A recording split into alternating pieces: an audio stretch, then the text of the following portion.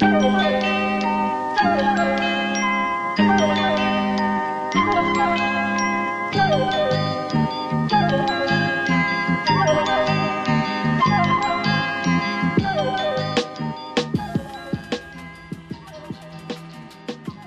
father said to me, Wyatt, you can do whatever you want to in life, but just make sure you do it well and you do it with passion. Every day I go to the office, I enjoy creating the clothes.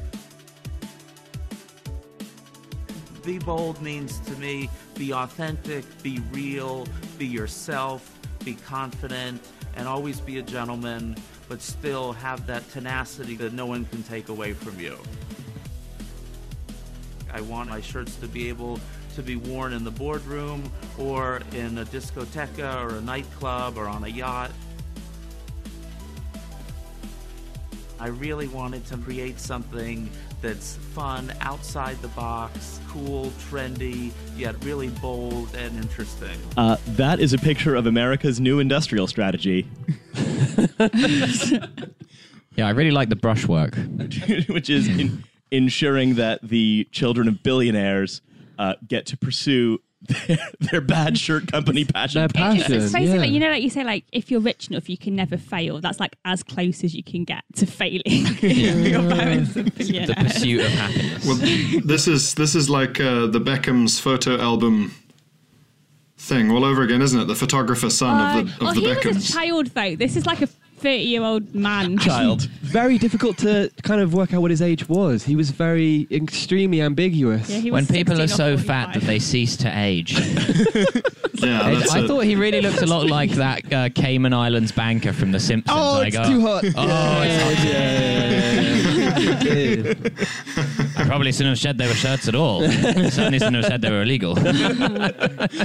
My favorite part is where it shows Wyatt Ingram Cock actually engaging in the process of design and using a crayon. Is he going on to an early Microsoft Word clip art file and just control pasting all over a shirt? I'd like you all to meet my personal assistant, this lovely paperclip.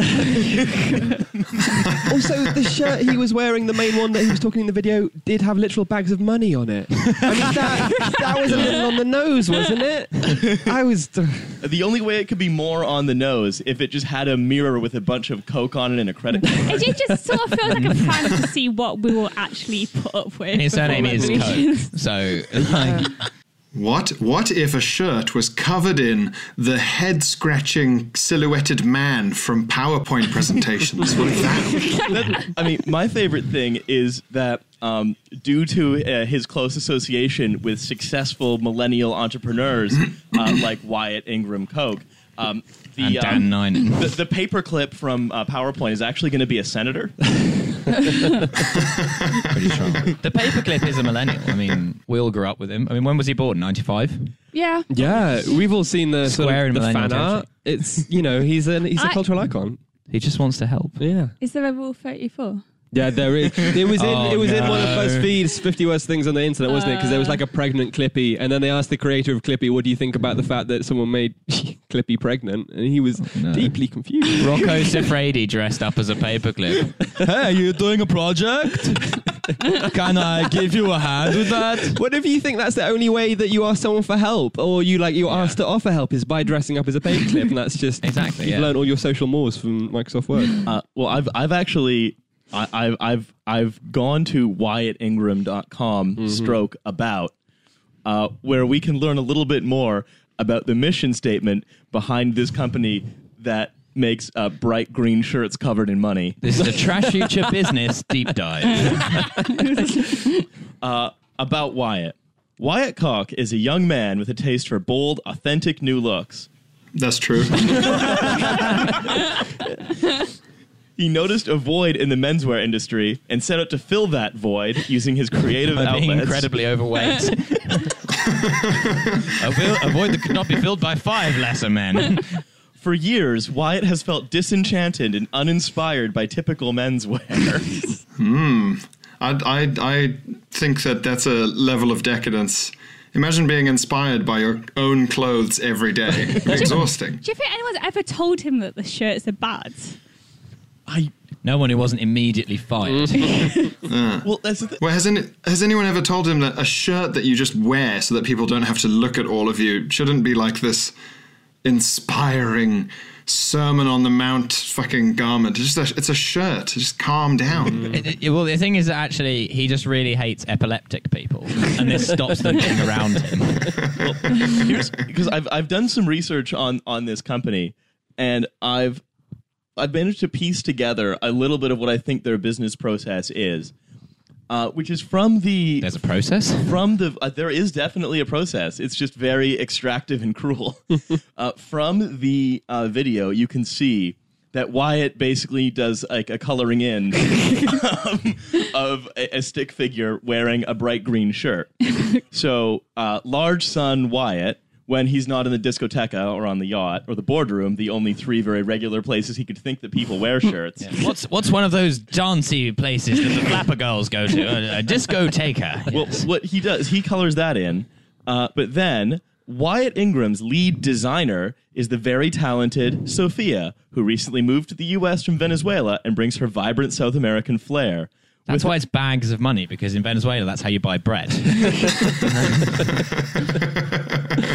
So, really, I think what Wyatt does is he just colors in. He just says, "I want money on it. Give me one with money and handcuffs." Somebody cuff me. I like his diagram. He colors in as if he's sitting there saying, "My idea is for the shirt to always be on the top of the bottom." Lord knows I've fallen foul with experimentation there. My ass shirts were a resounding failure. They said my ass shirts were a derivative of pants.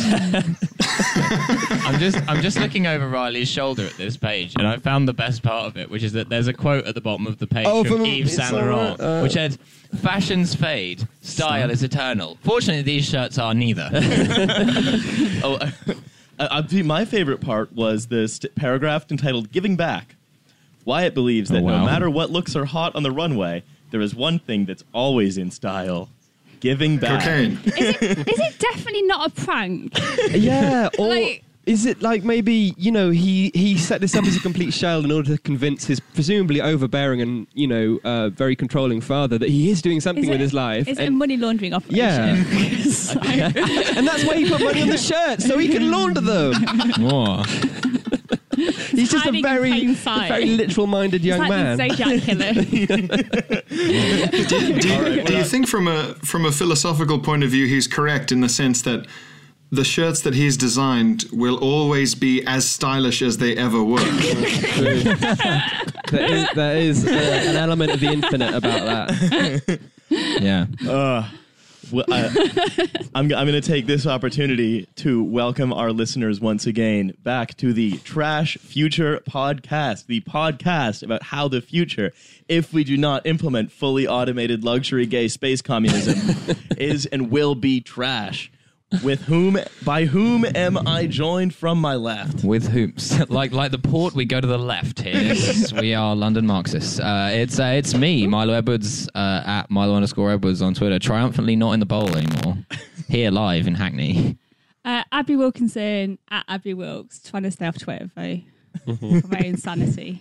Don't at me. And James Vincent, and that's it. You can find me on Twitter if you like, but it's not that rewarding. That's all I'll say. I enjoy your content as an AI specialist journalist. Uh-huh. Yeah. Which we will be talking about in greater detail later. Vinny's the expert. Foreshadowing. In what? You're the And- expert in the room. Yeah, well, I'm trying to be. I've also got Google in front of me in case anything goes wrong. Artificial intelligence. That could easily be the name of a startup. Yeah, it was my first question when they gave me the job, to be honest.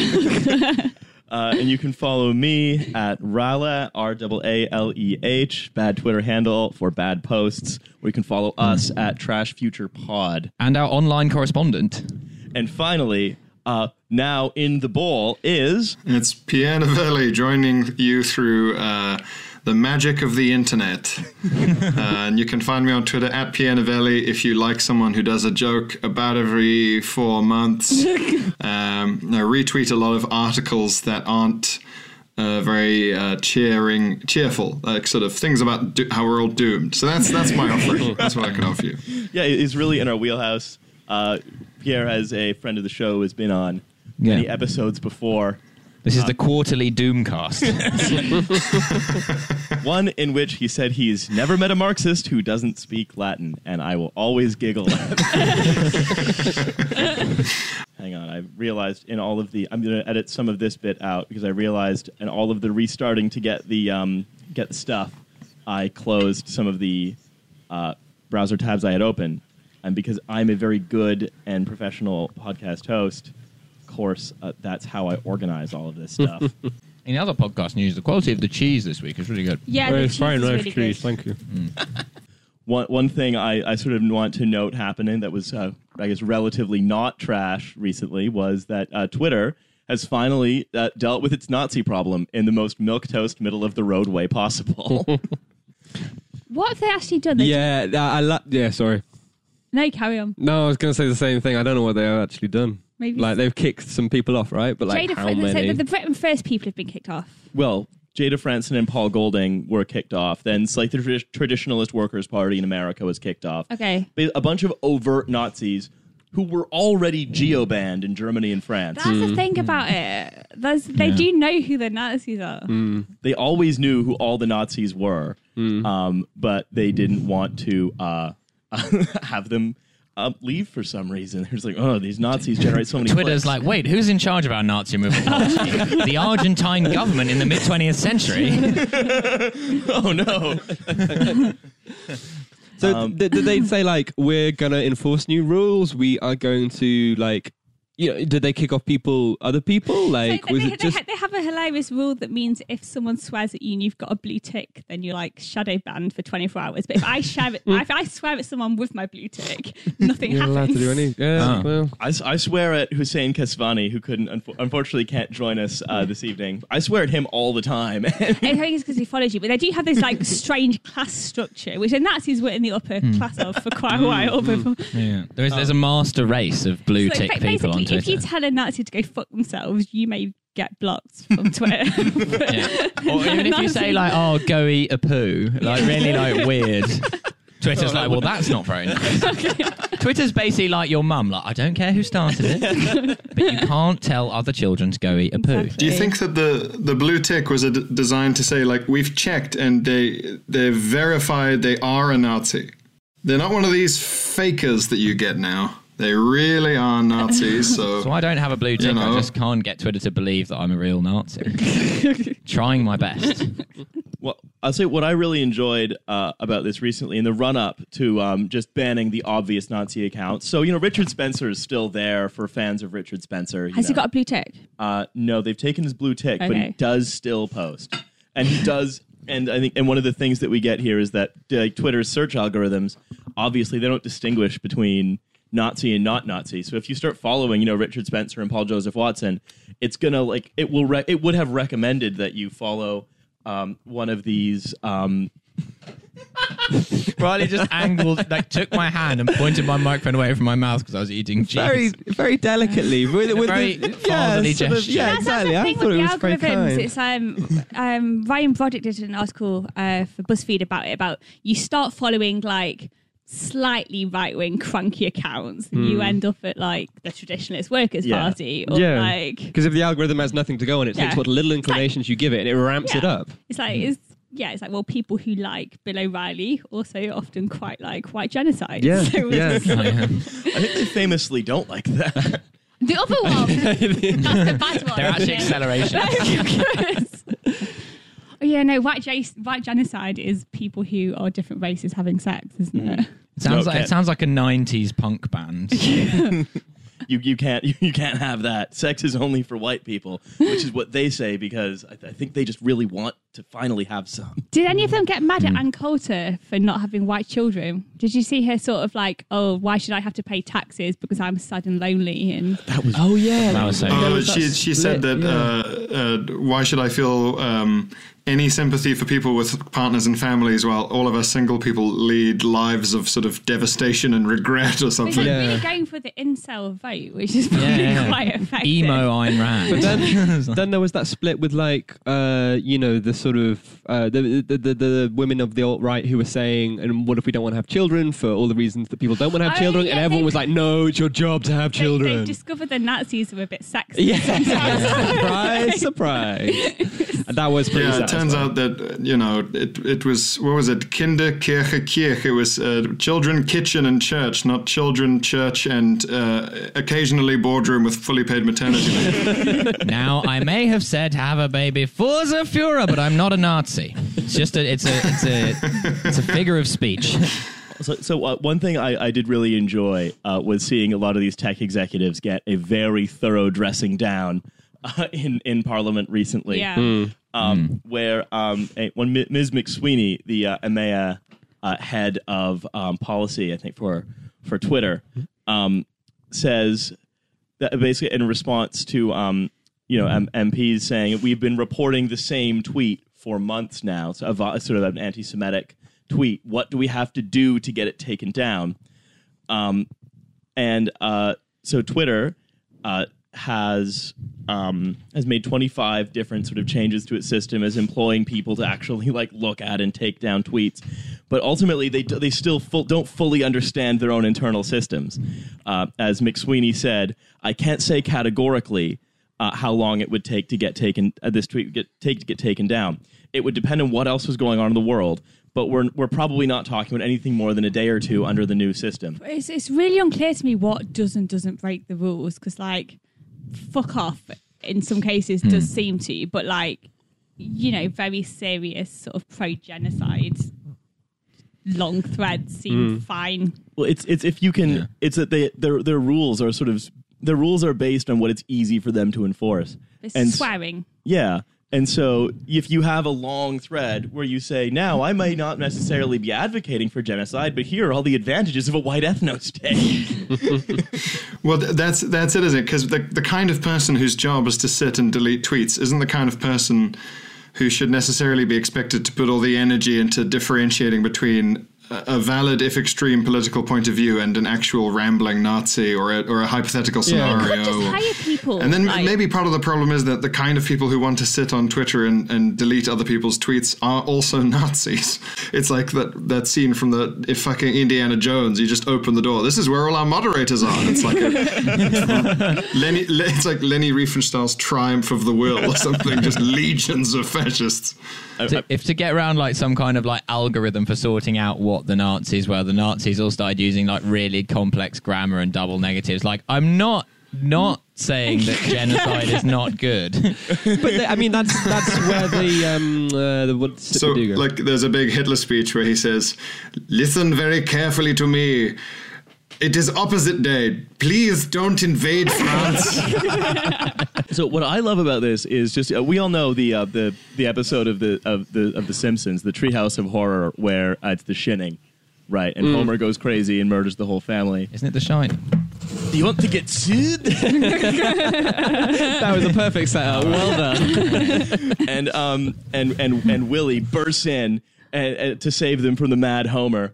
And his line in that episode of The Simpsons, as he is then axed by a mad Homer in the back, is exactly what McSweeney says about how Twitter handles the Nazis. I'm just not very good at this. He literally does say, we're just not very good at this. Imagine if your whole defense hinged on the legal fact that it is not a crime to be incompetent. Yeah.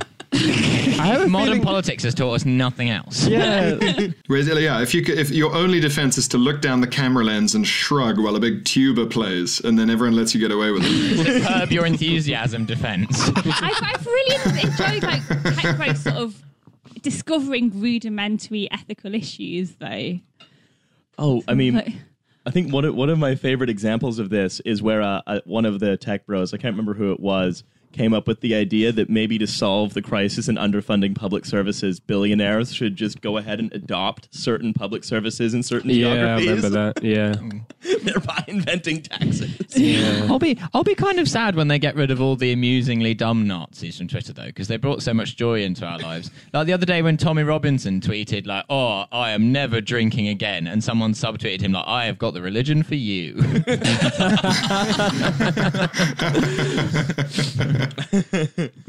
I mean, the thing is, what happens if they do kick off like all the Nazis, and what happens if they do decide that we need to take some sort of an ideological stance? Because it's something we've written about in the past, which is about like the right wing trying to create their own sort of parallel structure of the internet. So you have this sort of Gab.ai. Exactly. I honestly think it's fine because they can just. Yeah, they can just be in their. You think they can just be in their own corner? I mean, I'm sure they're organising, but you can't stop people organising. Yeah, but that was my point. Does that push them into organising more quickly, perhaps? Hey, but I mean, I guess what I would say is there's less of a slippage between normal people who are potentially vulnerable to radicalisation. That's true. And if you already want to go on the racist internet, then you can go on the racist internet. Because that's everywhere. You can now buy a separate package for that. Under net neutrality. My favorite part of that net neutrality video was where Ajit Pai was in the Santa outfit and the fidget spinner, and then in the Klan outfit with the burning torch. It's not impossible that choose your own adventure. Someone sets off a we could actually build prison racist. planets. At least if you had someone come around and install Nazi internet, all your neighbors would know. It's like the antenna on the router is in the shape of a swastika. It would be worse. It would be like get the proper internet for like $30 a month, or get like Nazi internet for $10 a month. You can still buy all the same stuff. But I mean, that would be buy some towels from the White is Right company. I have a feeling if capitalism is going to deal with that sort of ideology in any way, it's by but it would be by smothering it in consumerism, which would be like, let's just actually make being a Nazi something you have to pay an incredible amount of money for, and therefore minimize the amount of people who can access it. Urban Outfitters start selling a Nazi t-shirt. But then you've got those billionaires who were funding Milo Yiannopoulos for ages. He might just subsidise Nazi. I mean, internet. you could argue that that's what's happening. That's what happening is already. Yeah, I mean, it does already seem to be very expensive to be a Nazi, but if we made that official, then being a Nazi would just become what sort of Paris Hilton does to prove how rich she is on a weekend. Yeah, and then it would be like a social status thing, but that'd be horrible. Basically, the real tragedy is Nazism isn't accessible to working class children. But we could have a political party that argues for that, so everything would be fine. One of the things that really distinguished the Nazis was their sharp Hugo Boss designed uniforms. Yeah. So I, for one, am going to advocate that this new generation of Nazis is bold and adventurous. But they don't. Yes. With an eternal style. Covered in tiny swastikas that are green and yellow. And their money bag shirts. It would fit. They wear the polo shirts tucked into the khakis. They could jazz it up a bit. It wouldn't be good for camouflage in the sort of winter war. Well, one question you raised earlier, James, was why do they keep all these people on? And there is another article that BuzzFeed recently published where they have an email chain discussing what to do about sort of verified Nazis. And I'm going to read a paragraph from this article now. One employee on this email chain argued that Twitter's own internal metrics suggest a very different internal meaning for the blue checkmark than mere identification. Verification makes the account measured for media OKRs, or objectives and key results, and contributes to the very important Twitter account we report to shareholders. So really, verified users are actually valuable to the company themselves. The more sort of traffic they generate, the more clicks they generate, the more engagement they generate. So, in fact, having more verified Nazis on the platform actually boosts Twitter's metrics and therefore boosts its valuation. Yeah. And there have been studies done about what are the sort of posts that get the most engagement on social media, and God, I'm going to do that thing of half remembering something. Knowing things. No, misremembering what might be good social studies research. But That is, if anything, the brand of this podcast. So carry on with our branding. If it sounds plausible, we'll go with it. Okay, but we're just basically saying, if I remember correctly, was, that certain negative emotions tend to spread further than positive emotions. And, if you're looking at it from that angle, then there is an argument to be said that maybe platforms have unwittingly adopted or made space for accommodated these nastier views because they boost bottom lines. I don't think that is Twitter's stated ideology in any sense. But the stated ideology is the bottom line, right? But that's the thing. So yeah, what it's like that. Article we may be discussing later in this podcast, if you're motivated purely by what the market dictates as being good, then that will lead you to some unsavory places. I do think there probably is like a tendency to subscribe to this idea that, we need a battle of ideas and the best ideas will win out. When in actual fact, the way societies tend to operate is you have kind of soft enforcement of social norms, and that's the only way things can possibly work. And if you kind of mainstream... Betamax was better. Wyatt Ingram's shirts literally cannot fail. I mean, has anyone bought the real thing that makes it addictive is the fact that if you had a TV show which was about verified Nazis, it wouldn't be nearly as successful because the TV show, it doesn't inherently give you a way of hurling abuse directly into their pocket. That's the addictive factor of Twitter, which is like, look at what this terrible Nazi said. Also, this is I just imagine Twitter, like Pierre following Nazis around on the street, yelling abuse into their pockets. You bloody white supremacists! Get out of Douglas! There are only white people here. Just to try to think, do we have definitive proof that anyone's ever bought one of Wyatt's shirts? We know that they're deeply discounted. Oh, are you saying should we buy them now? Is that a suggestion? I'm just asking, has anyone, is there proof? Has anyone ever bought a shirt of Wyatt? I imagine what happens is that in his shop in Palm Beach, I think Charles Cock and then Barrels Cock and then Gnarls Cock in various combinations of mustaches and glasses come in and like, ooh, I must have this handsome shirt. Anyway, if you want to buy a fetching bold shirt... I think I would buy one if I was trying to concoct some sort of fraud where I trick him into investing into fake diamonds or maybe assassinate him. Then I would buy one as a kind of conversation starter. Anyway, if you go to Wyatt Coke's website and use the promo code TrashFuturePod, you can get a 20% discount on the Moneybag shirt. I mean, I think we've already got a couple of calls out. We already have a couple of wide-standing requests out to our listeners. One, if you're the Zune user, please come forward. We have one Zune user. How do you know that? How do you know? Because I have it on the stats. I know what platform. Oh, it shows up. Yeah. But no one using a Creative Zen. Two, I would very much like for someone to buy us a CryptoKitty. I'd like a crypto kitty. Are they really expensive now? Didn't they like? It depends on the kitty. Depends on the kitty. We would accept a cheap one, a mongrel kitty.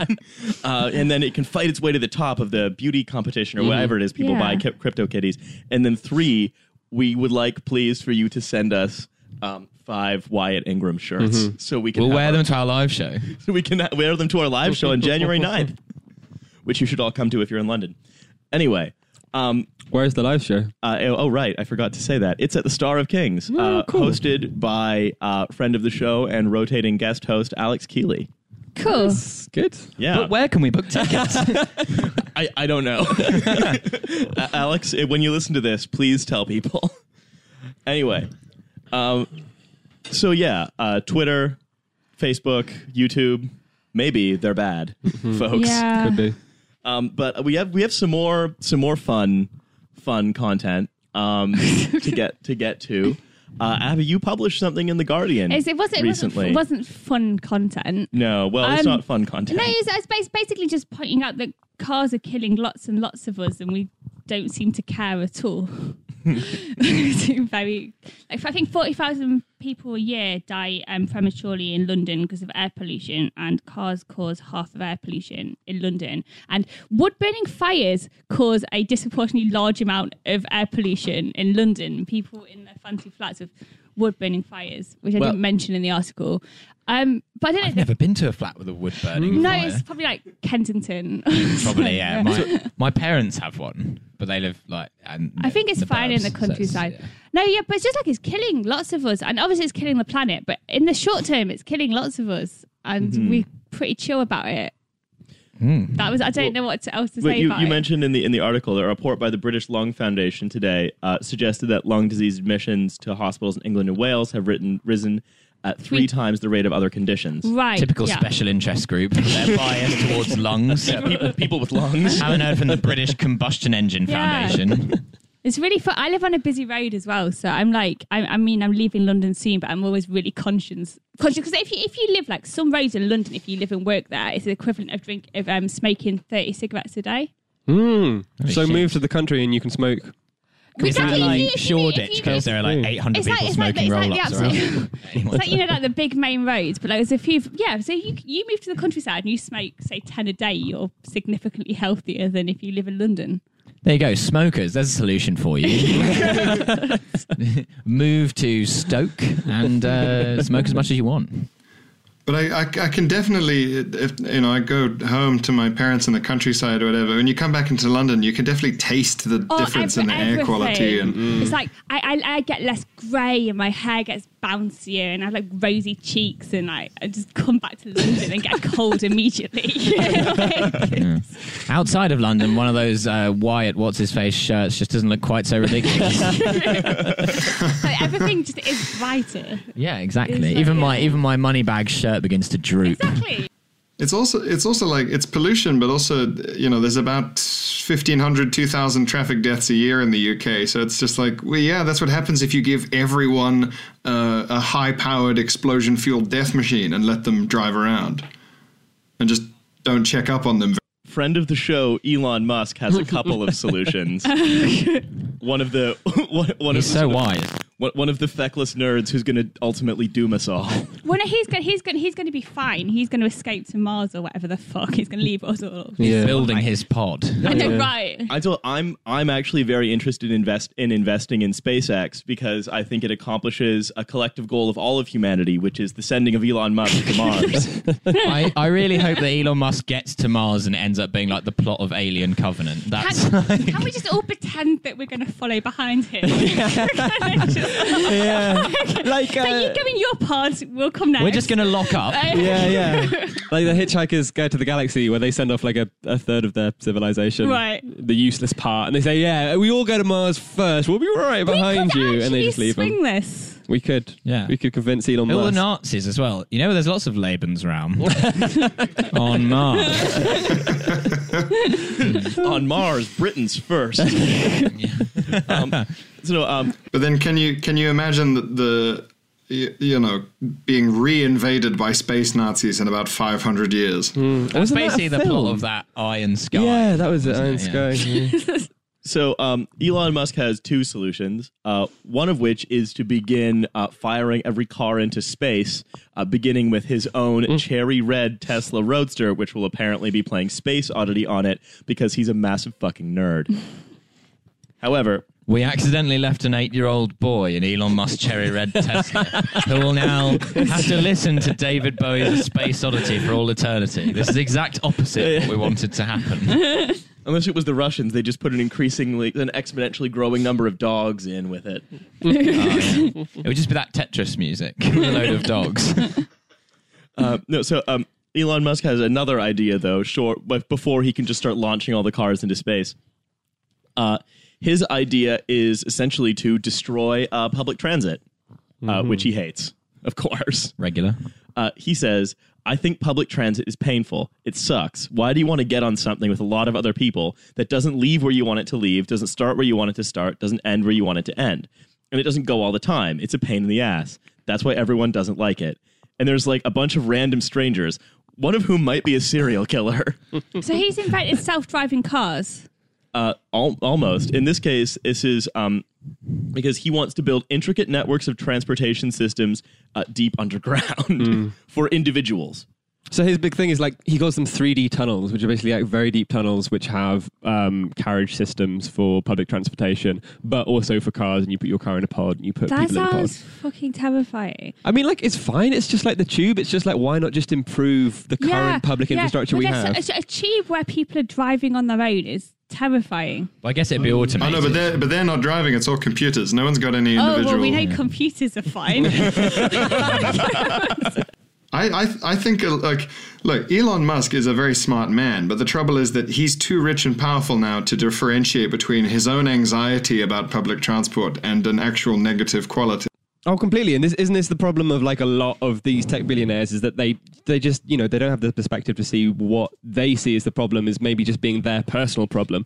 And so they just project. But that's it. There's not enough of them are willing to realize the ridiculousness of standing up and saying, the trouble with light switches is that you always have to turn the light switch on and off 10 times or your family die. People on the tube keep knocking off my stovepipe hat. I mean, to be fair, what he said about, you get into a room for people, any one of them could be a killer. It's what I think whenever I come into a podcast. Like, I don't know you people. It could. I'm sorry, I do know you a little bit. I specifically want to avoid The cheese is people like poison. Elon Musk. Sorry, I'm raiding your booze. Hold on. I can... No, I'm going to go for whiskey. It's fine. Okay, cool. This is do the you- mid-show can I- brews I might break. switch some of that as well. Actually. Is there another beer at all? There might well not. If there's not, that's no problem. I will join Abby in the whiskey. Yeah. Yeah. So what I notice about Musk's plan is that essentially it requires an incredibly inefficient use of space. Yeah. It's all about basically making it so that you can just take your personal car and go in like a pod underground where you'll be spat out more or less exactly where you want to go in your own private train. How many people, a million people are in London? It is literally self-driving cars, but underground. Yeah. Yeah. And in tubes built for them that you could have train carriages going down, but Yeah. you're going to have individual cars instead. Also, like, everyone will... Like, it's good to have to walk a few minutes every day. Like, you feel the air, and it's kind of toxic, and it tastes Feel like the dirt. toxic air. But so apparently you get more pollution in a car than walking. So From the car you're in? yeah, so like it's not like the people with the big sort of 4x4s outside the school gates They're aren't just killing poisoning themselves. everyone around them; they're also poisoning their own children.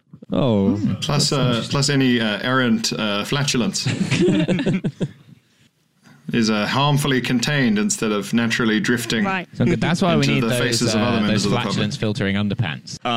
Any more on Mr. Musk's brilliant transit idea that is obviously completely stupid and will just divert tons and tons of needed resources and money from actually just making the current public transit systems, which work It's fine. just obviously fucking stupid, like everything these people do. The weird thing is he's actually doing it. I remember because he's building tunnels In underneath Chicago. SpaceX's. How is he in allowed LA? to- He's doing it in LA. He's because like what I know because capitalism. because he's a billionaire. We've been covering it for ages, and when he first started talking about it, we were all like, we don't know how serious to take But this. like, why do we let these people? Okay, so, like, at the point at which they all start building shelters because they think society is going to collapse, why do we not take their money off them? Because they're clearly planning to ruin everything and then run away. Like, what does it take? But then you're us just proving them correct. like, literally, what does it take to prompt us into action? Like, it's just like a slow motion kind of horror. Don't story. be alarmed by the mist descending from the ceiling, gentlemen, and don't be alarmed that I'm putting on this gas mask.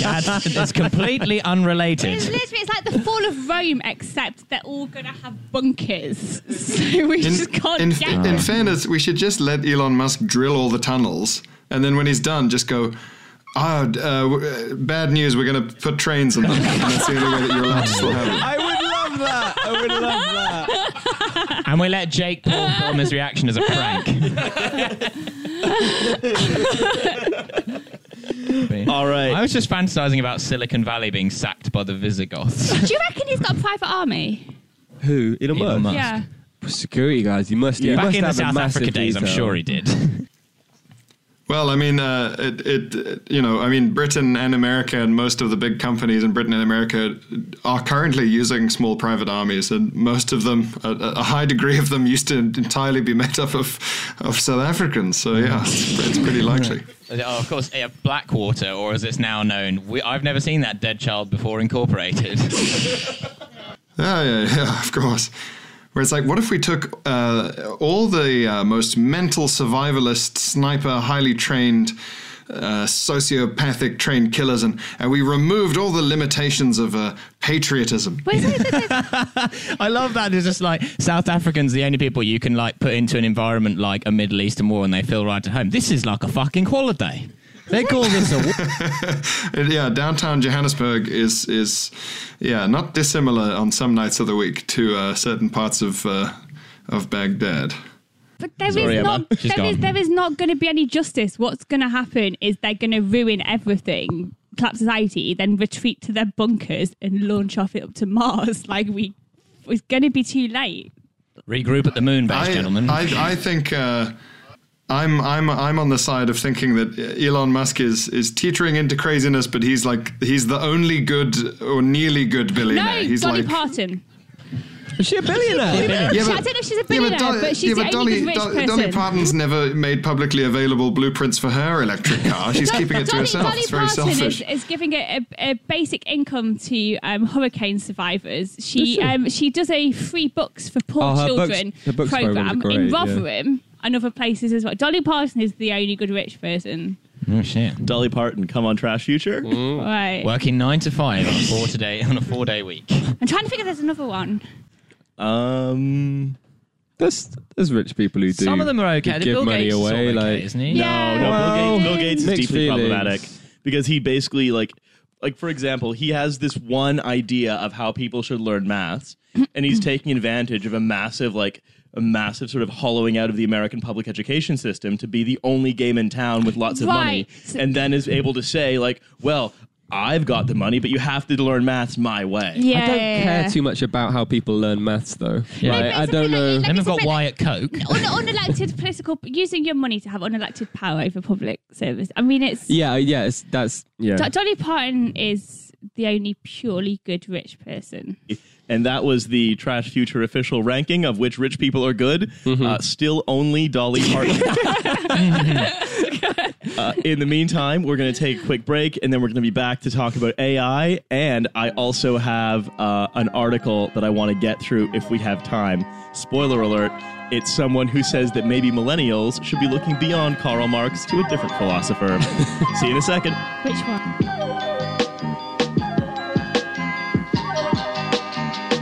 Start taking notes.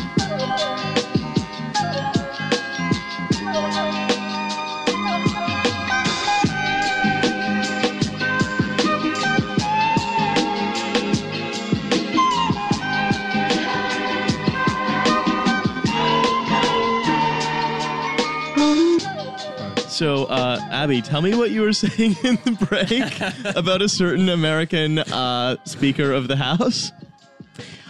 I said Paul Ryan is very evil, but also slightly sexy, but also really evil to be too evil to be properly sexy, but also a little bit.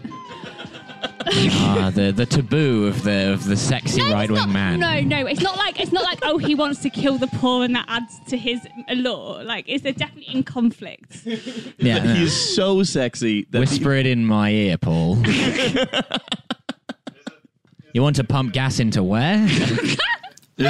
Is it the appeal of someone who's sort of into extreme fitness, but also is so sort of right wing and religious that it would be like a supermodel who insists on having 11 children Well, with it's you? like politics, isn't it? There's like actually hot, and then there's like hot for politics. Oh yeah, like hot for teacher or like Yeah. Actually, voting Republican is the ultimate sub-dom relationship. Oh, God. Like, I just want to be punished. Take away my healthcare, Daddy. Oh, God. Get out of my head. Do you think that maybe the solution then is to convince a lot of right-wing billionaires that it's like a FinDom thing, like pay the government money and it might not even do anything for you?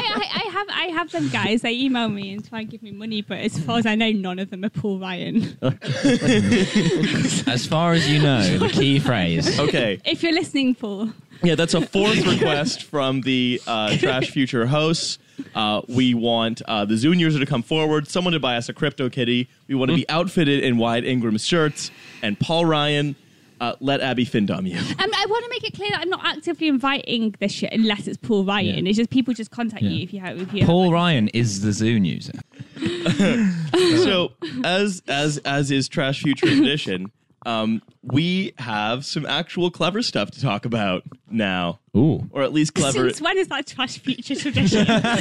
Sorry, I should be clear. As is Trash Future tradition, we've now done a lot of dumb stuff, and now we're going to do some small amount of clever stuff to trick people into continuing to listen to us. And then we stand for the anthem at the end. What is the anthem? Is it Dolly Parton? Yes. It's Jolene. I know, so it's Take a Knee My Ass, obviously. Can we actually do that? Take a Knee. Do we have a copy of Take a Knee My Ass? By Dolly Parton? We've got a turntable. I want it on vinyl. Anyway. So, James, you are a journalist specializing in AI, and there has also been this very interesting article that's come out on BuzzFeed News by Ted Chiang about how the real danger to civilization that could or could not be posed by different kinds of AIs and the different ways that they might be deployed. Yeah, so, I mean, Ted Chiang, who is, if you've not heard of him, a brilliant science fiction writer. He's kind of like, I always love this in a writer, as someone who's like been around for a while, but actually not written very much, because then you don't have a lot to go through, and it's always usually pretty good. So you should definitely buy his collection of short stories, Story of Lives or something. Sponsored. Sorry, Trash Future host request number 5. He's just really good. He's an enjoyable, surprising writer. Anyway, Use the code TrashFuturePick. So he wrote this article for BuzzFeed News called "Silicon Valley is Turning into Its Own Worst Fear," which addresses... Hello.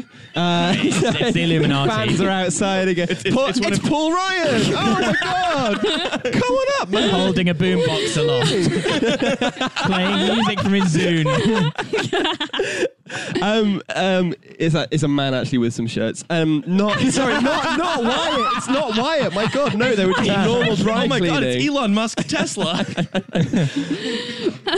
So Ted Chiang, he wrote this article, and it's basically talking about how there's a subset of tech billionaires in Silicon Valley who love to fantasize about what they call superintelligence, which is a concept about artificial intelligence becoming much cleverer than humans, going on this runway path and, destroying all of civilization in the process. If artificial intelligence doesn't masturbate for long enough. Well, so the thing it turns on is indeed uncontrolled urges, but it's basically it's a reformulation of what is sometimes called the value alignment program. Is how that we create AI that sort of knows what we know and has the same sort of morals as us. So the classic example of it is called the paperclip problem, where you set an AI to build a lot of paperclips and then you don't give it any more specific instructions than that, and it goes on and it keeps on building paperclips, and then eventually it decides that it needs to terraform the entire Earth in order to turn that into paperclips. Ted Chiang is saying that this is a reflection on Silicon Valley's dedication, its love of capitalism, because they're saying, what does this AI fear represent? It is a corporate entity or some sort that is only dedicated to one thing and avoids or ignores all other morals in order to just create what the market demands, in this case paperclips. And he says that this is Silicon Valley's worst fear is themselves, basically. This is what they're scared of. Mm-hmm. So is it like, if it wasn't programmed by these people, it would be fine, or is it more complicated than that?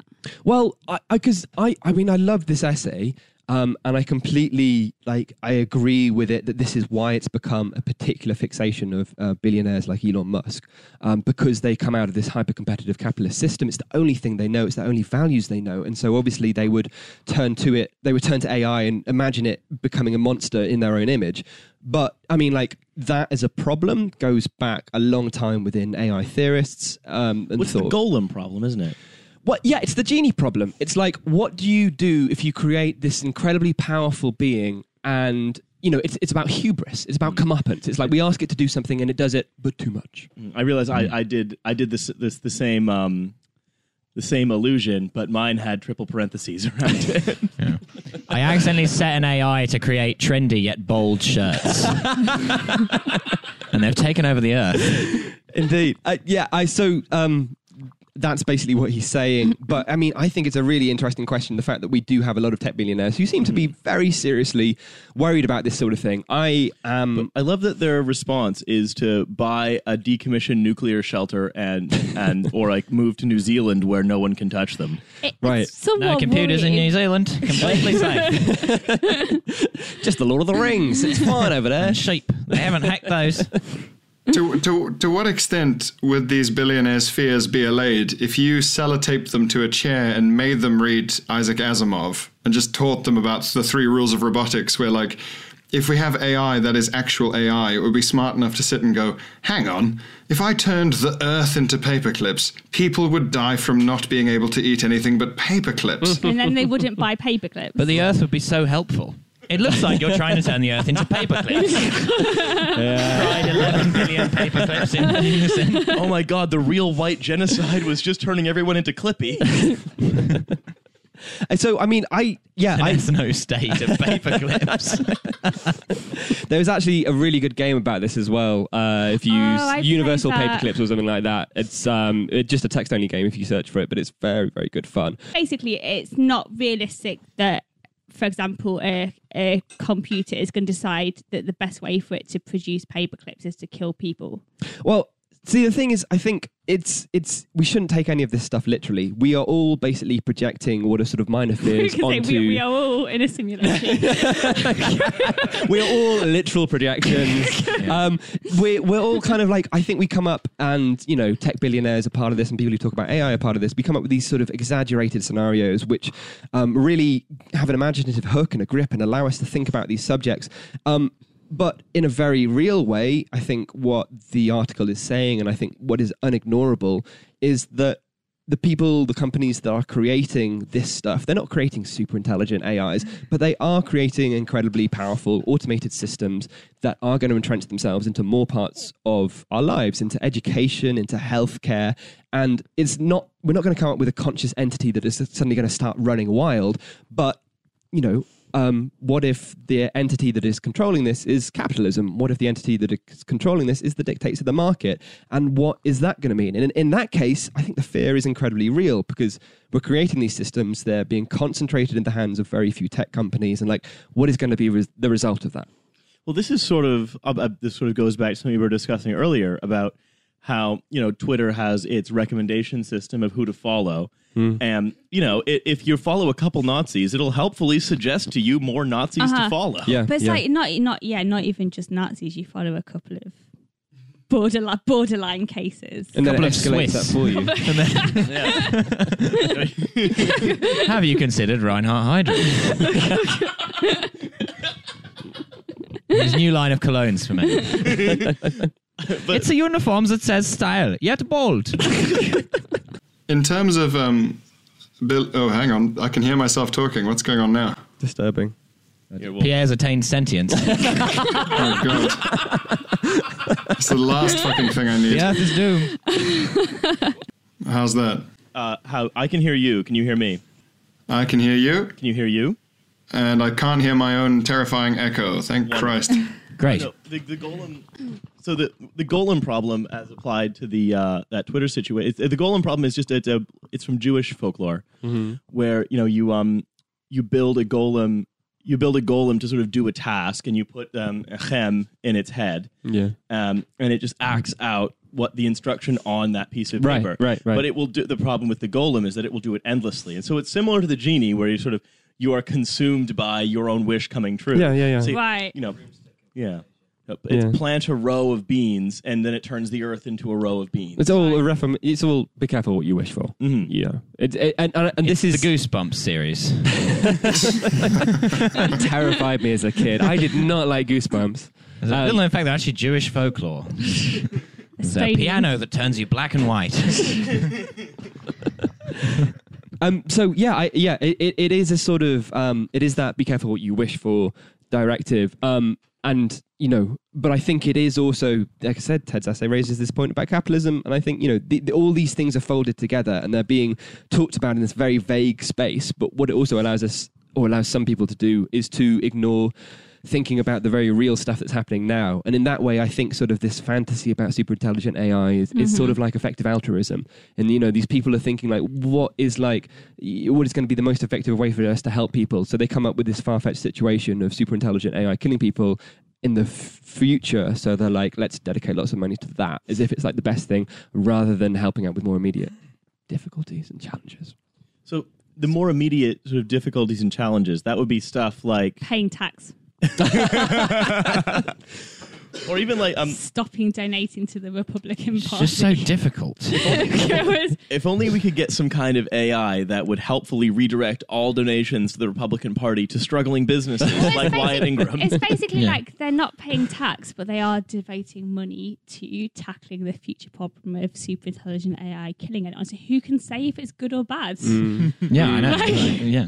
And it allows them to be fascinated by it. So like there's this engineer who used to work for Google and then got bought by used to work for Google and then got bought by Uber. Anthony Lewandowski, I think his I name don't know is. why you're looking at me like You know him, right?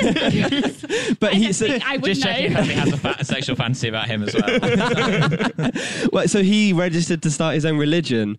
There was a great piece in the Baffler called Pets or Livestock, which was saying how there's these sort of like uncanny parallels between this sort of belief that you can worship intelligence and it will create this other that will fix the problems in the world for you. And so there's parallels between that in Silicon Valley and, you know, old Gnostic religions who, Gnostics being a sect, who, you know, believed that the world was created imperfectly by a sort of second-rate god called the Demiurge, and that knowing about this was like the first step towards kind of solving it into spiritual salvation. So there's this link between intelligence and moral purity. Yeah, but like surely AI can't have better moral reasoning than the people who create it, or can it, AI expert? Well, okay. Well, I mean, Doesn't. I would like to say that I don't think superintelligence is going to come about. Definitely not in any of our lifetimes, and I would kind of doubt if it ever comes about. I'm maybe in a minority. Not in terms of AI researchers. Most people are like, we just don't have the tools for it But now. I- We might in the future. but I Unless guess you it- buy Brainforce Plus. But I guess there's like being able to reason really well and logically work something out according to a set of rules, and it's making the rules in the first place. And are you saying that computers can better make the moral rules of the world? Then is that what people? Well, that's their belief, yeah, because Yeah. they think, well, if we just How? because it'll be cleverer than us, and that is the But gap do- that solves do they all just the mean logical they're gonna problems. Be utilitarian? Is that like? Do they mean anything other than Maybe like, they'll come up with something even better than all of that. You Okay, know, so they just don't know what so they're gonna it's do. just literally a leap Okay. of faith. Now what I that- want to happen is them to actually create a super intelligent AI that comes with a solution, and then like Nigel it Farage would- is like, I think we've heard quite enough of experts. But it would be fucked. It would be like, so if you're part of this religion and then your supercomputer says we have to kill all the people, presumably you have to commit genocide. Well, I mean, this is why it's kind of Red, white, and blue genocide. It's because this is the thing. That some people say that, you know, there's a great guy, I wrote his name down somewhere. He is called Maciej Siglowski, who is a sort of Polish-American web developer who runs a site called Pinboard, which is like a sort of social bookmarking site. Okay. But his argument, or one of his many arguments, he does some great sort of talks about this sort of stuff, is that this is essentially filling a gap that all humans have for some sort of faith in a higher being. But Right. by the techies doing it, they A, want to make it in their own image, and Yes. B, they think they can control it if they make it. So again, it's another example of It's a hubris. nerd god. Well, exactly. It would be a nerd god because it would figure out the best thing for any situation. It would do so logically. It would do so by being super intelligent. So it's this worship of intelligence. But the female computers just wouldn't understand when it was there as their friend. Ultimately, we know that if we allow sort of fratty tech bros to program this AI decision making, really what it would probably do is ask everyone if they can code, Right. and then kill everyone who can't code. Right. Like literally, yes. And this is why these questions, although they seem sort of speculative, aren't at all speculative. And this is why I thought the essay was so good, because, you know, it doesn't matter, like, these debates about whether there's going to be a super intelligent AI. It does matter about who is coding these machines now, who is making the ethical decisions for them now. And as we know, Silicon Valley has been proved time and time again to be, morally lacking. Subtitles there, audio subtitles. And this is a real problem, and AI researchers are very worried about it. Some companies are less worried about it. What we are going to do is just going to end up being an amplifier for human prejudices. I've seen it called algorithmic bias. Exactly. Yes. Yeah. So you have automatic sentencing and so forth that you can get, where they put sort of demographic details about you, exactly what you did and to whom, into a computer. And I think this is happening in the UK.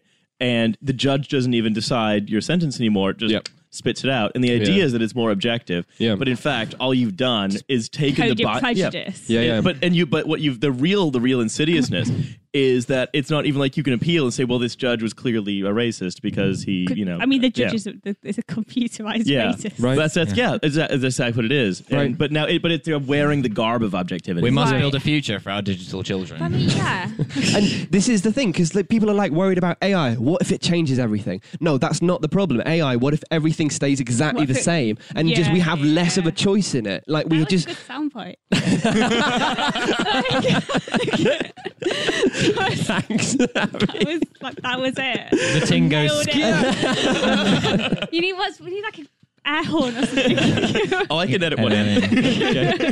Right, is it going off now? Is it now? Is it drowning me out? It's deafening our listeners as we speak. But the really damning moral of the story is that we'll never be smart enough to create anything smart enough to be smarter than how fucking stupid and racist we all are. That was like a tongue twister. I got lost in that. I'm sorry. I couldn't follow my way out of that. Pierre was trying your new double negative method for posting racism on Twitter. That's right. That's right. Yeah. Right. It's just about confusing the moderators. A real grammar Nazi. Yeah, you actually have to pay me royalties if you use it. Actually, Pierre, that was a good joke. I didn't hear it in time to laugh, but it was a good joke. So I'm noting that we're sort of butting up against time a little bit. So before we put away our microphones and go drink properly. That's very exciting. All right. Good night, everyone. Good night.